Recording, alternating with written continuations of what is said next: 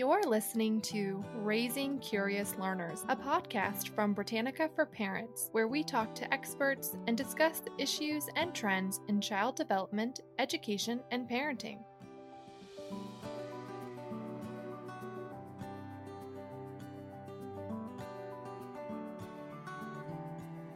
Welcome back to Raising Curious Learners. I'm Elizabeth Romanski, and my co-host, as usual, is Ann Gadzikowski. For those of us who live in an urban environment, the concrete jungle can sometimes feel all-consuming. Our guest today is trying to reimagine our environment by listening to the most creative citizens of our society, children.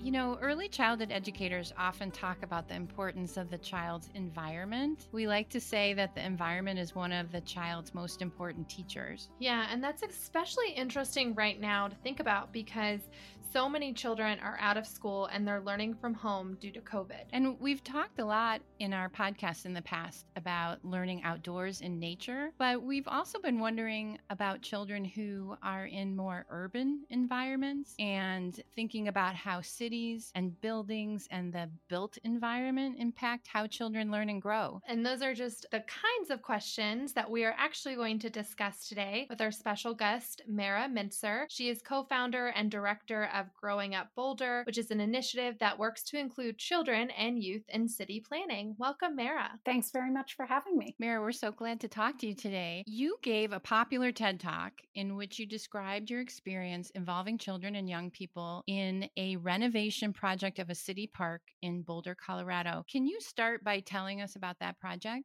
Sure. So that's what we call the downtown civic area. And you can think of it kind of as the heart of our city of Boulder, Colorado. It's about 26 acres, and the area really needed a facelift in order to address a few different issues. One was that it could feel unsafe at times. A second was that it's a high flood zone. So we needed to really look at how to restore the habitat or to make the habitat better in terms of floods. And then the last was, how do we connect it to our farmers market? And so we had an opportunity to work with 225 children and young people. Wow. And when I say children and young people, I mean from ages 4 all the way through 16. And we did this over the course of 4 years. And then we've been lucky enough to actually see this park get built. And so now we get to go down there and enjoy the fruits of our labor and of the kids' input. So what kind of ideas did the children bring to the project? So as you can imagine, kids come with all sorts of different ideas. And we start with the idea that kids are experts on their own lived experience. So, you may be only 4 years old and not have visited that many places, but you know what has resonated with you and what matters to you. And so we started by capturing what the kids had already experienced or already loved, but then we expanded their understanding a bit to get more ideas from them. So their ideas ranged from everything from kind of crazy ideas like having a water cannon that could go from the bridge above the river and shoot at unsuspecting kayakers down below. Yeah. But it ranged all the way to that, to having cozy reading nooks right outside the library so that kids could take out a book and find a great place to curl up and read and really share their love of reading with others. Mm-hmm. So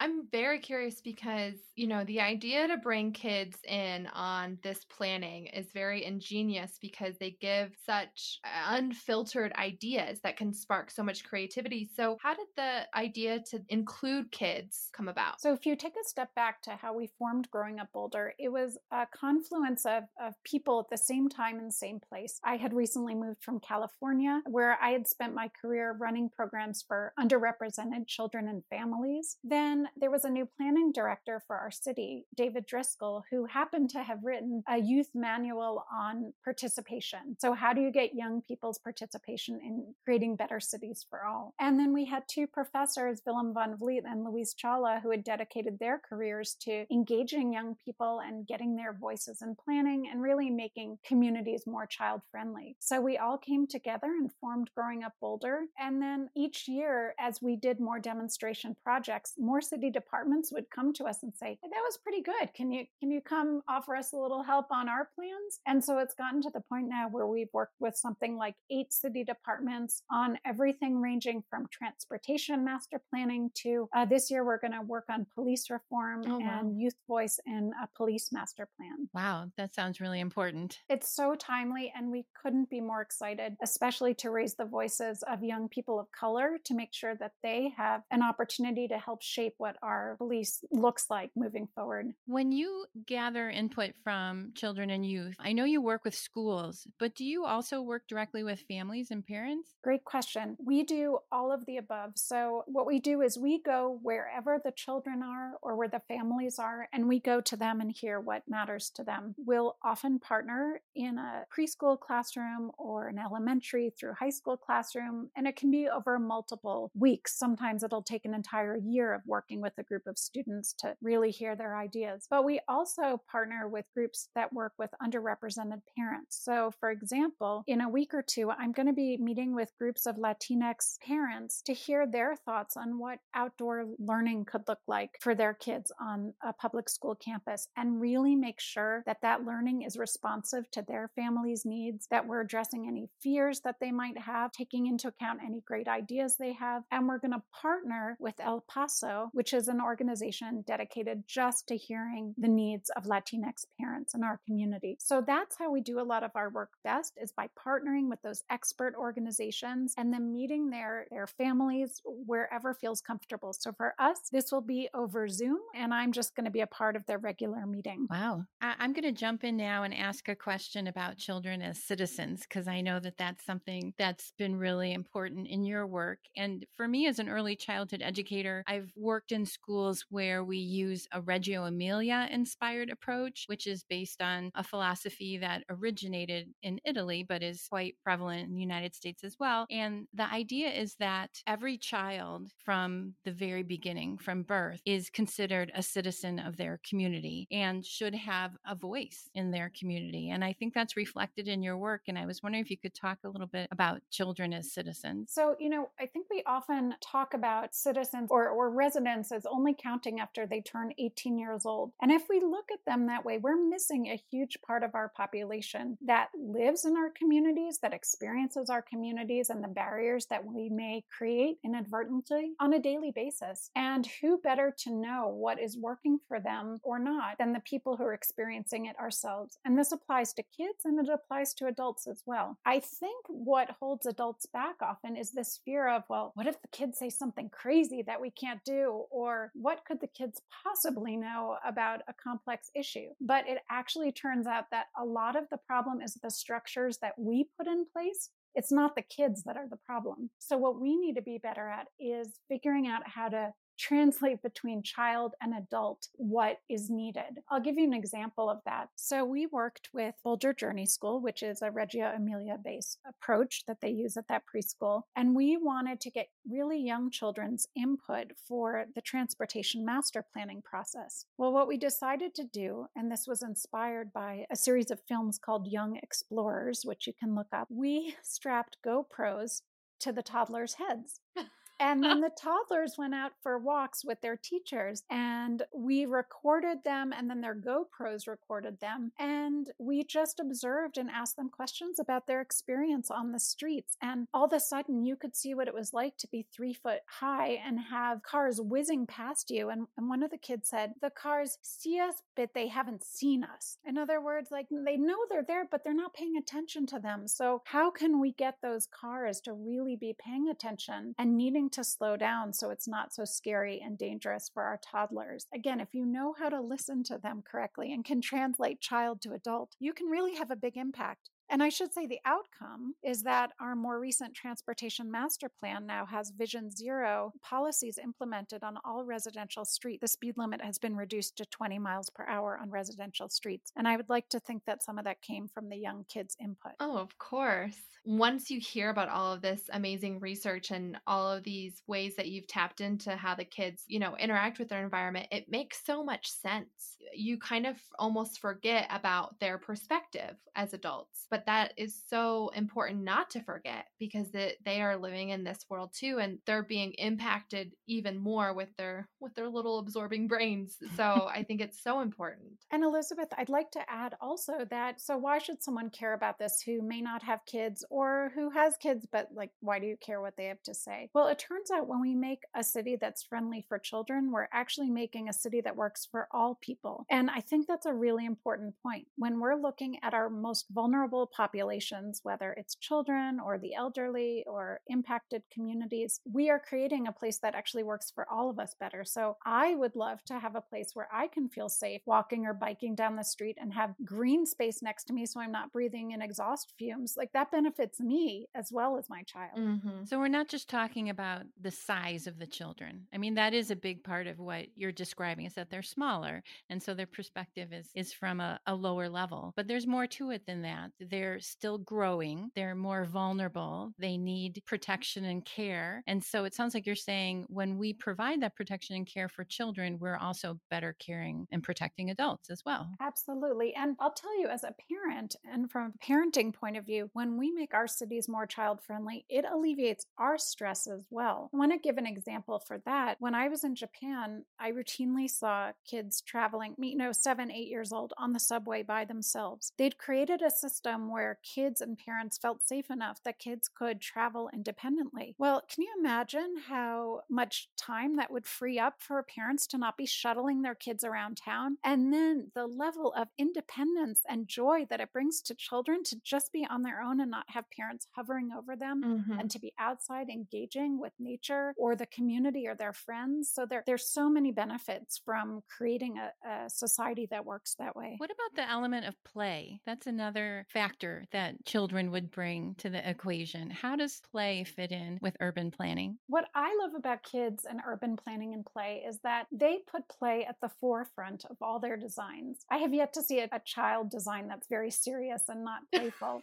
And really, we adults would benefit from that as well. It's really important to our own physiology. There are studies of mammals that show that adult mammals play as well, not just the child mammals. It's part of what makes us who we are. And so their suggestions often have beautiful colors and artwork and different ways of using space that we adults don't think about. One of my colleagues from the Netherlands talks about the playable edge, which was a term I hadn't heard of. And anyone who's walked with a child will immediately understand this. You know how a child will immediately find a ledge that they can walk on, or a log to balance on? Yeah. You'll be walking on the sidewalk, but they find that playable edge. And so what she started doing was she started designing playable edges into the spaces where the adults would walk and bring their children, so that it would encourage the kids to get out and about more often. I mean, that's amazing. And it's even more crucial right now with what we're going through, and that necessity to be outside and also have that component of learning as well in an outdoor space. Absolutely. And there's a great example in the Philadelphia area where they've purposely integrated in learning into these everyday spaces. The Brookings Institute has looked into this a bunch. And basically what they do is they find where the kids already are. It could be the supermarket, it could be waiting at a bus stop, and integrate play and learning into those spaces. And wouldn't we all be better off if every place we went had these elements to them that could challenge all of us? Yeah, I think so.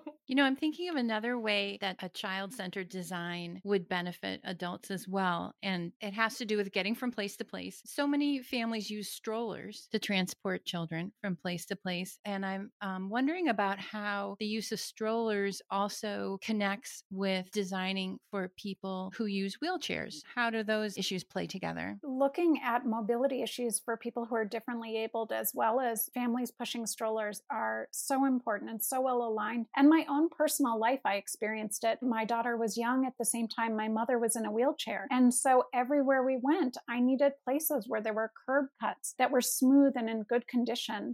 If we were going to take public transit for both my mother and my daughter in the stroller, I had to think about, well, how easy was it going to be for her wheelchair and the stroller to get on and off of a bus? In fact, there's a lot of overlap and a lot of work we can do together to really make our cities more accessible for more different ways of getting around town. That also works for skateboards, right? Yeah. For our teenagers who might be wanting to skate somewhere. So it really helps a lot of different types of people. Don't go anywhere. We'll be right back after this short break.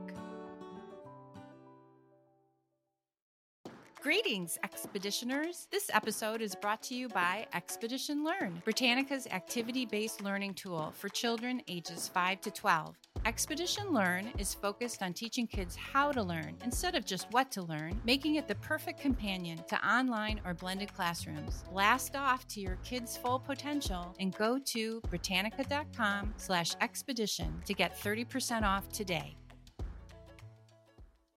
As you write your life story, you're far from finished. Are you looking to close the book on your job? Maybe turn a page in your career? Be continued at the Georgetown University School of Continuing Studies. Our professional master's degrees and certificates are designed to meet you where you are and take you where you want to go. At Georgetown SCS, the learning never stops, and neither do you. Write your next chapter. Be continued at scs.georgetown.edu/podcast. Hi, everyone.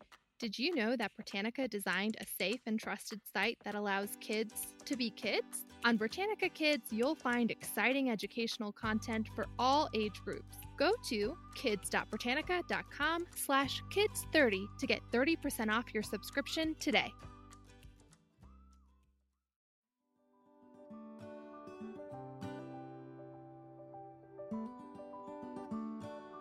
How has the present moment changed the way you think about urban environments? Because what you're talking about, a lot of it has to do with bringing people together. And now, because of COVID-19, we have to keep apart. What are your thoughts on that? Well, certainly our needs for connection are greater than ever because we've been kept apart so much. So for our own work, we've really had to be creative about how can we get together safely, virtually or in person. One thing that works well, like I mentioned before, is tapping into existing communities that are already gathering together. Mm-hmm. So the fact that I've been invited to participate in the weekly meeting of this group of parents to talk about outdoor learning, that's really wonderful because it means that we're staying connected and we're still hearing important voices in our community. Another really great opportunity, not that I would wish COVID upon us, but is to look at outdoor learning more. Yeah. So I've been lucky enough to be involved in multiple ways with helping our school district think through what outdoor learning could look like to keep us physically safe, but also mentally and emotionally. And so we're hoping that we're going to develop more permanent structures for bringing education outside and really making use of place-based learning, experiential learning, environmental education, and integrating it into our daily curriculum so we're not having kids just sit inside and not move their bodies throughout the day. Mm-hmm. So again, I wouldn't wish it upon us, but I think opportunities can arise too if you're really creative about how you look at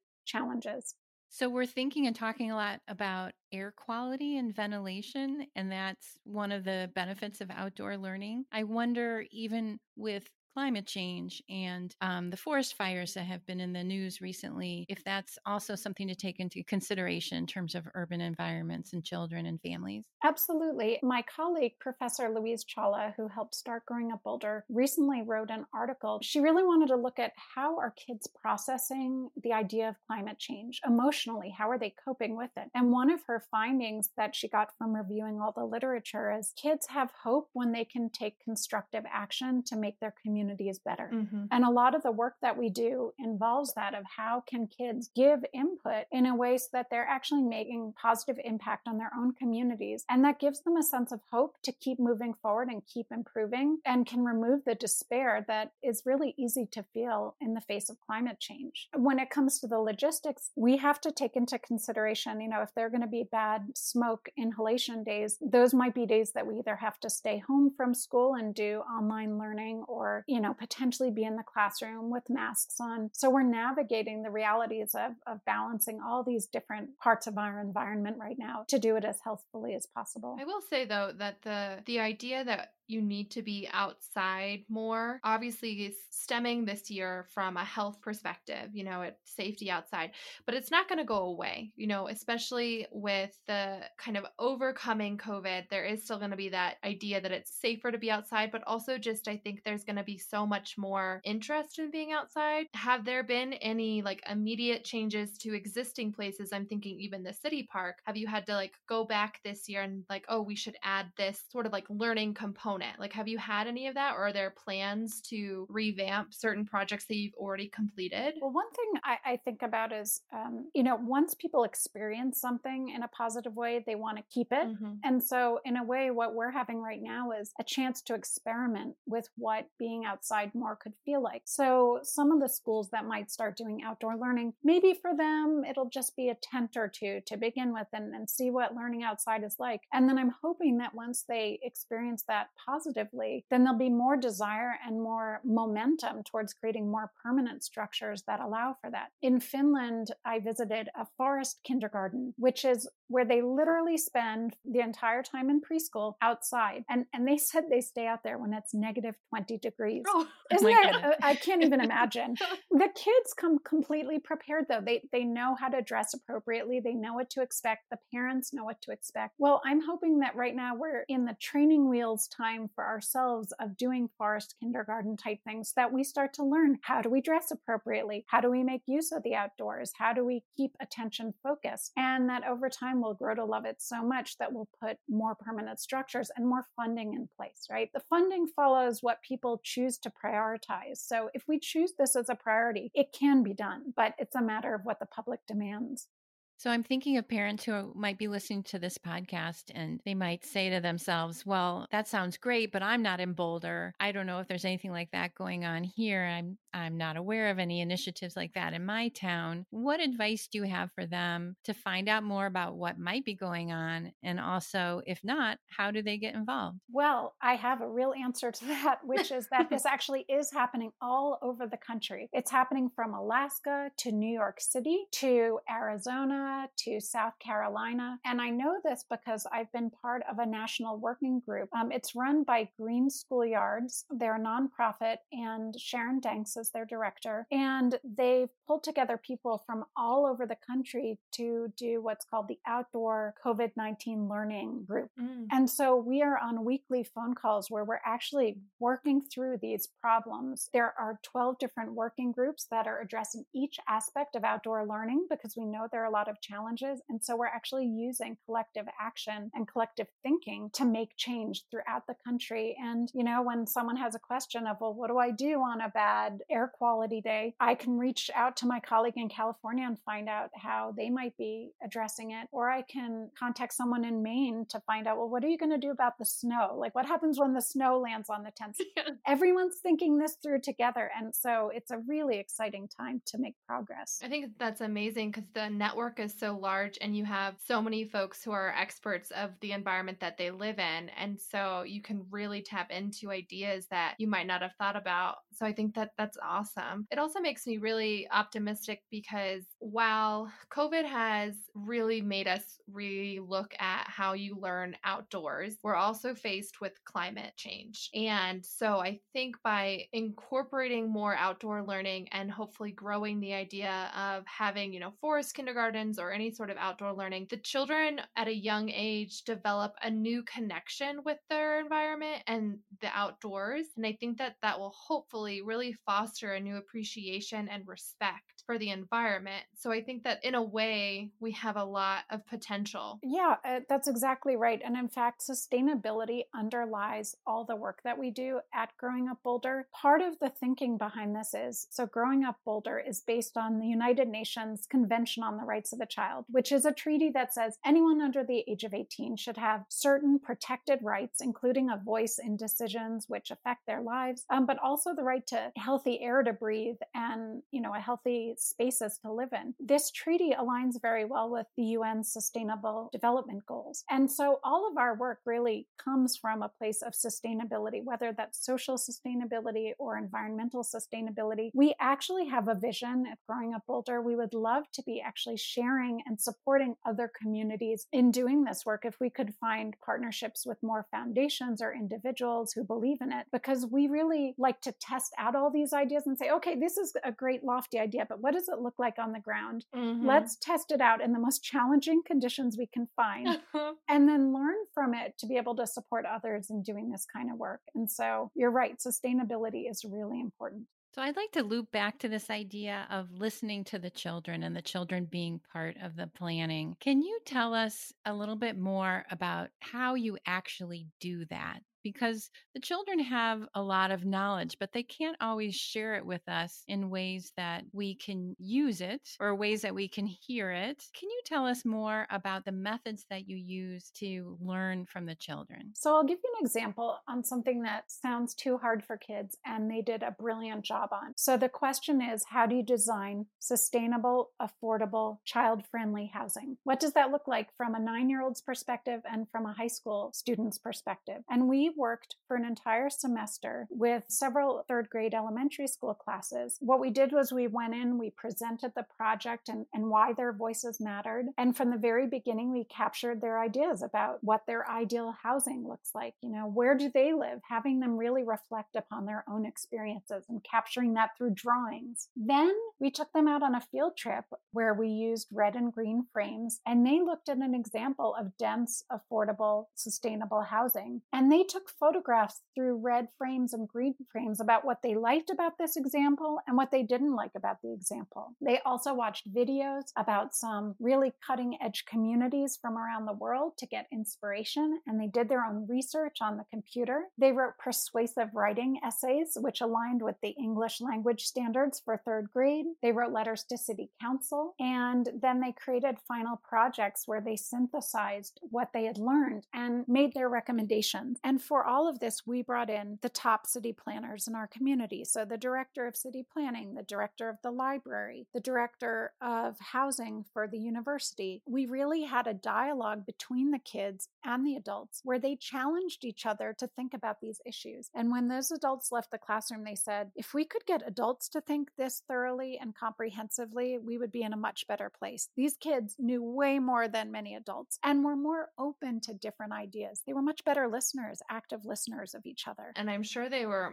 much better at being willing to share and be more vulnerable because, you know, I think as adults, there's a lot of fear behind sharing ideas that could sound a little bit bizarre, but actually could have a lot of validity to it. And so for kids, there's hardly that fear, you know, for them, they're just, this is a conversation. I'm going to share everything. And so I think it's that too. Absolutely. And it's about setting a tone where we really want to hear a diversity of ideas and being open and making the space for that.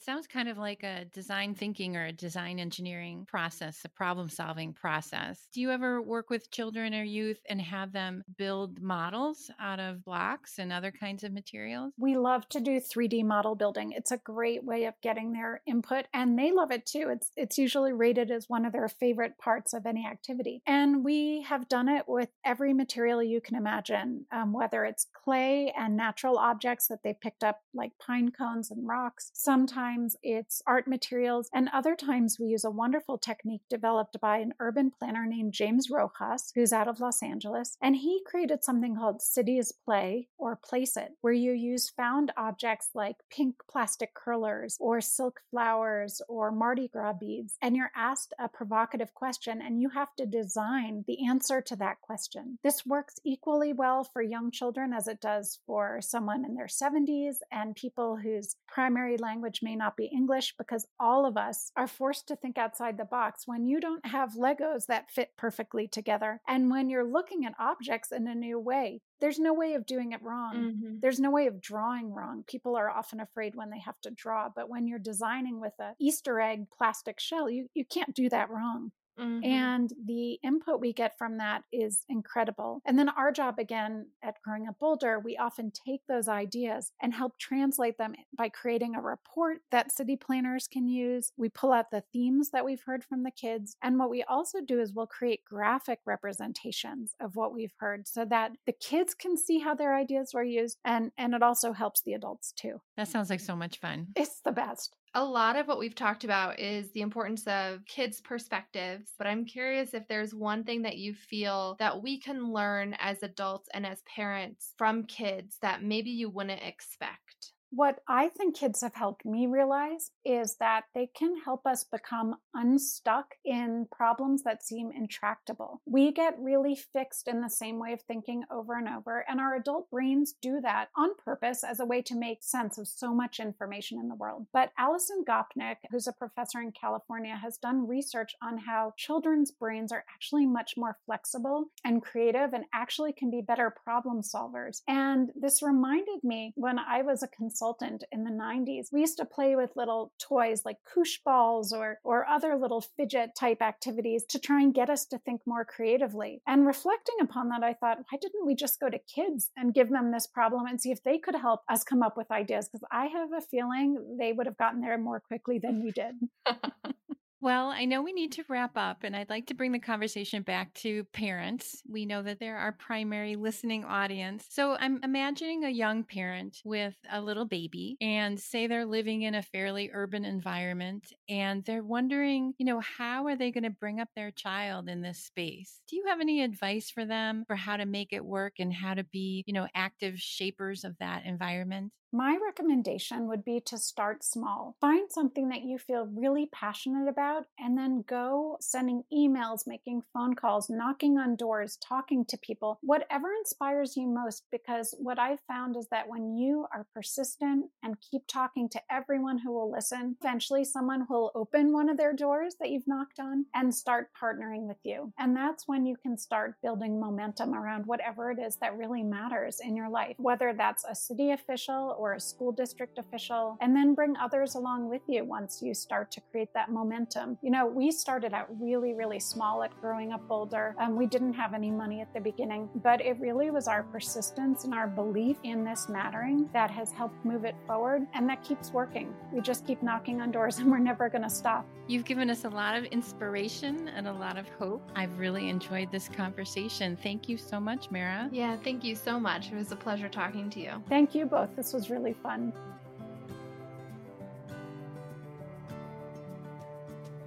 Thanks for tuning in to this episode of Raising Curious Learners. Special thanks to our guest this week, Mara Mincer, co-founder and director of Growing Up Boulder, an initiative that works to include children and youth in city planning, for teaching us about how we can better incorporate and recognize children as citizens of their own cities. You can find more examples of Mara's work at growingupboulder.org or by listening to her TED Talk, How Kids Can Help Design Cities, at TED.com. I'm Elizabeth Romanski, and my co-host is Ann Gadzikowski. Our audio engineer and editor for this program is Emily Goldstein. If you liked this episode, make sure to subscribe on Apple Podcasts, leave us a review, and share with your friends.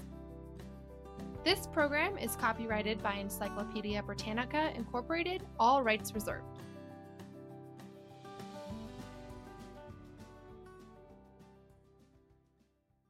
Hey everyone! This episode is brought to you by Britannica for Parents, a free site with expert advice for your tech-savvy family needs. Whether it's explaining Zoom to your 3-year-old, navigating your child's new friendship with Siri, or more serious topics like talking to young children about the police or sending your kids back to school during the COVID-19 pandemic, we're here to help with resources for parents of all age groups. Check us out at parents.britannica.com.